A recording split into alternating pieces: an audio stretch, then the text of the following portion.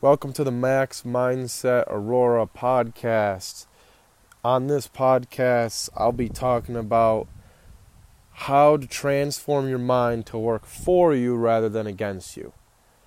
This is super important for me, and why I'm doing this is because when I was younger, especially in my teenage years, I started setting goals for myself, trying to reach those dreams that I was dreaming when I was younger.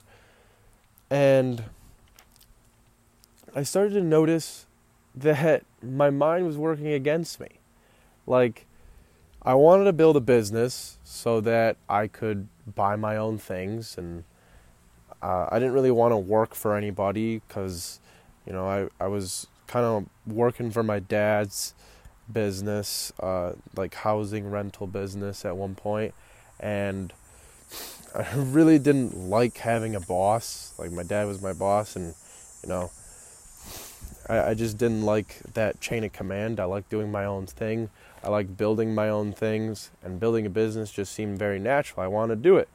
But I also wanted to watch hours and hours of YouTube content just chill out, zen out after school and doing my homework and play video games with my friends and all the stuff that you do as a kid, right? But how can you possibly want to do all these things? It's like you want to do it, but you don't actually want to do it in the moment. It was really confusing. I end up watching a bunch of mindset, YouTube, and psychology stuff, and over the years, I transformed my brain to actually work for me.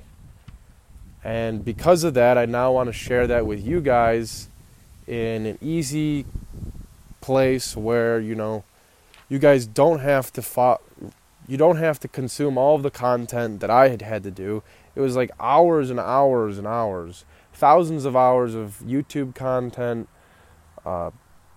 podcasts, audiobooks, regular books, and I just wanted to share all of what I know and what helped me in one place. So that's why I'm doing this. I'll also be having some guest speakers on this podcast. These guest speakers are going to help out because some things I can't explain that in that much detail because I'm not an expert.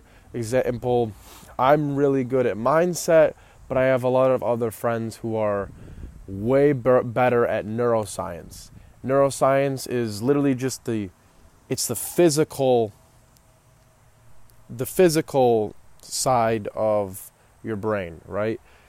Mindset design is much more of the untouchable, your thoughts, the intangible.